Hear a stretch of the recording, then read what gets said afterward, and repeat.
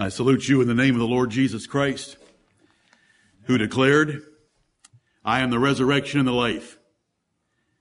He that believeth in me, though he were dead, yet shall he live. And whosoever liveth and believeth in me shall never die. Amen. Believest thou this? Amen. Amen. Open your Bibles, please, to Ephesians chapter 1. Ephesians chapter 1. Thank you, blessed God, for giving us this privilege of being in your house this morning. In Ephesians chapter 1, we have one of our brother Paul's long sentences, commencing at verse 15 and ending at the end of the chapter.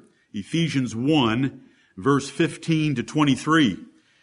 He commends them in verse 15 as being God's elect by their faith in the Lord Jesus and their love unto all the saints. He states that he never forgets to pray for them and give thanks for them in verse 16.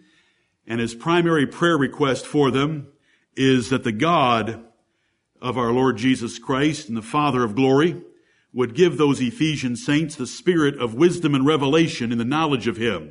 Unless God reveals his Son to you, you will not know him. Verse 18, so that they would understand with enlightenment from heaven what is the hope of their calling and the riches of their glorious inheritance that is coming.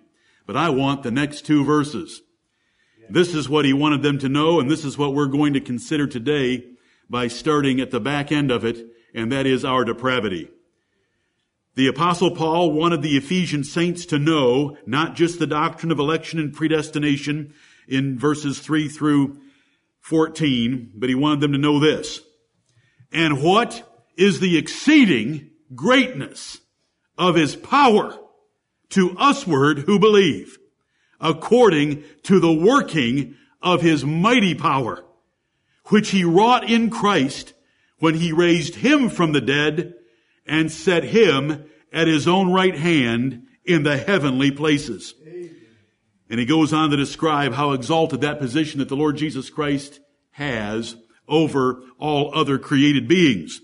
Verses 19 and 20 tell us that in order for you to believe the gospel and for you to be here today, if you are here today in sincerity and in truth, is the working of his exceeding great power.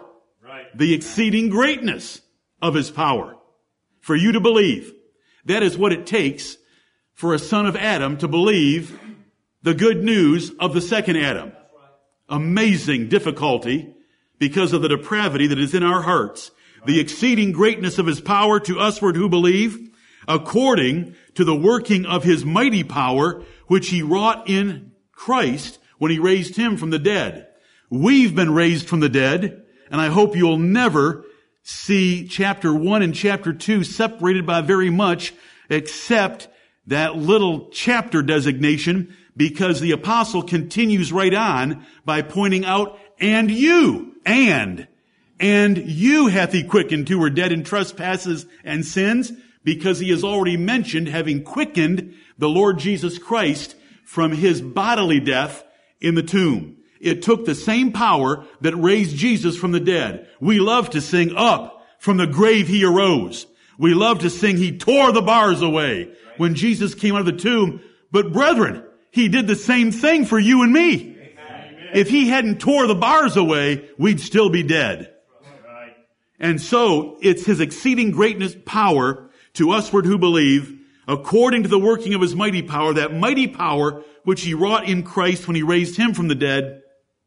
He has raised us from a state of death in trespasses and sins. All glory to God. If it weren't for that mighty power exercised on your behalf, personally, individually, in time, after you were conceived or born, you wouldn't be here. You wouldn't love the Lord Jesus Christ. You'd be filling yourself with the filth of this world and thinking that everything is fine.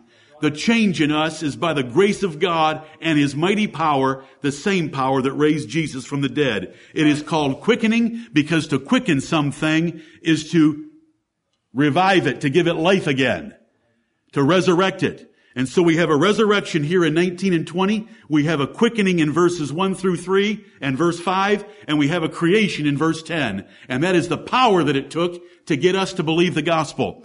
And they think that by offering oatmeal to Africans, you can get them to believe the gospel. And they will believe the gospel to get the oatmeal in their bellies. But their hearts are still at enmity against God. And nothing has been accomplished except to convince a whole village that they're on their way to heaven and that certain methods work because of the results associated with them when nothing has happened.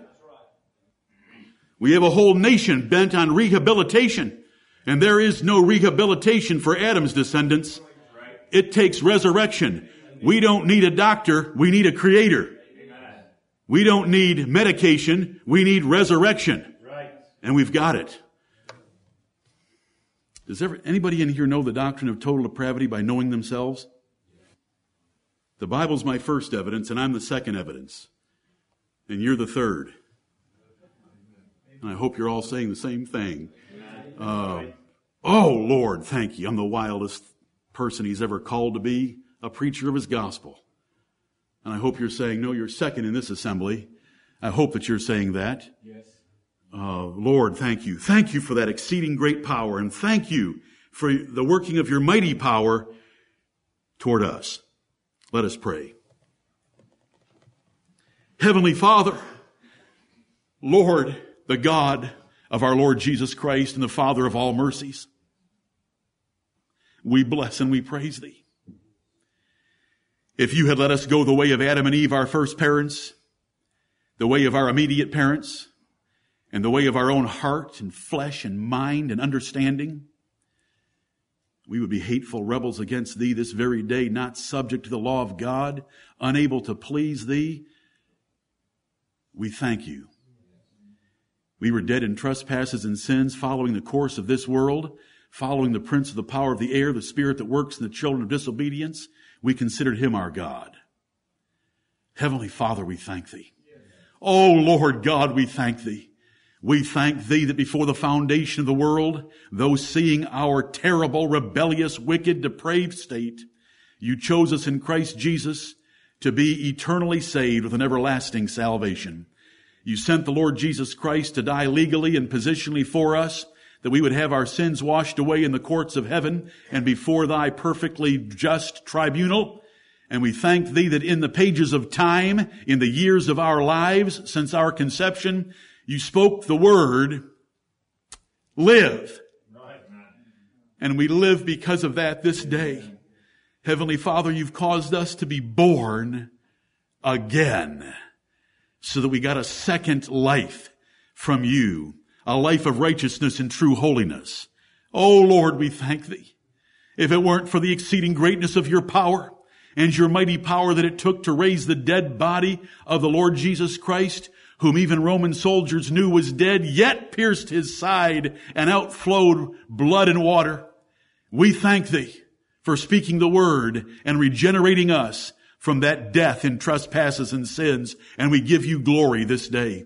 While we shall, Heavenly Father, scour your word and delve into the things that you have taught us about our depravity, yet overriding it all is the thanksgiving that we have toward thee for saving us from it. Amen. Thank you for changing our natures.